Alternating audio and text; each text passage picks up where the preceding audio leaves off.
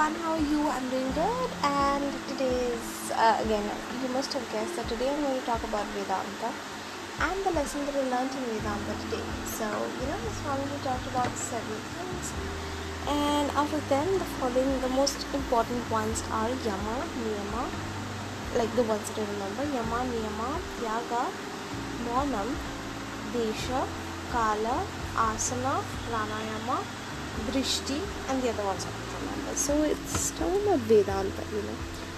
And Swamiji always tells us to believe in one thing, which is always thinking about the fact that I am Brahman. You'll have to always keep on repeating this to yourself, that you are Brahman. And when you realize it, you feel that you're nothing other than this reality which is hitting you. So I am Brahman, I am Brahman. So once you have this knowledge, you must put in every effort to stabilize it and to just stay in it, right? So that's something similar that I have done as well, and I'm looking forward to doing something even more similar, and I love it. So this is the entire concept of Vedanta, about the study of religious scriptures and everything else. Is very interesting, and it's very intoxicating, if I can say so.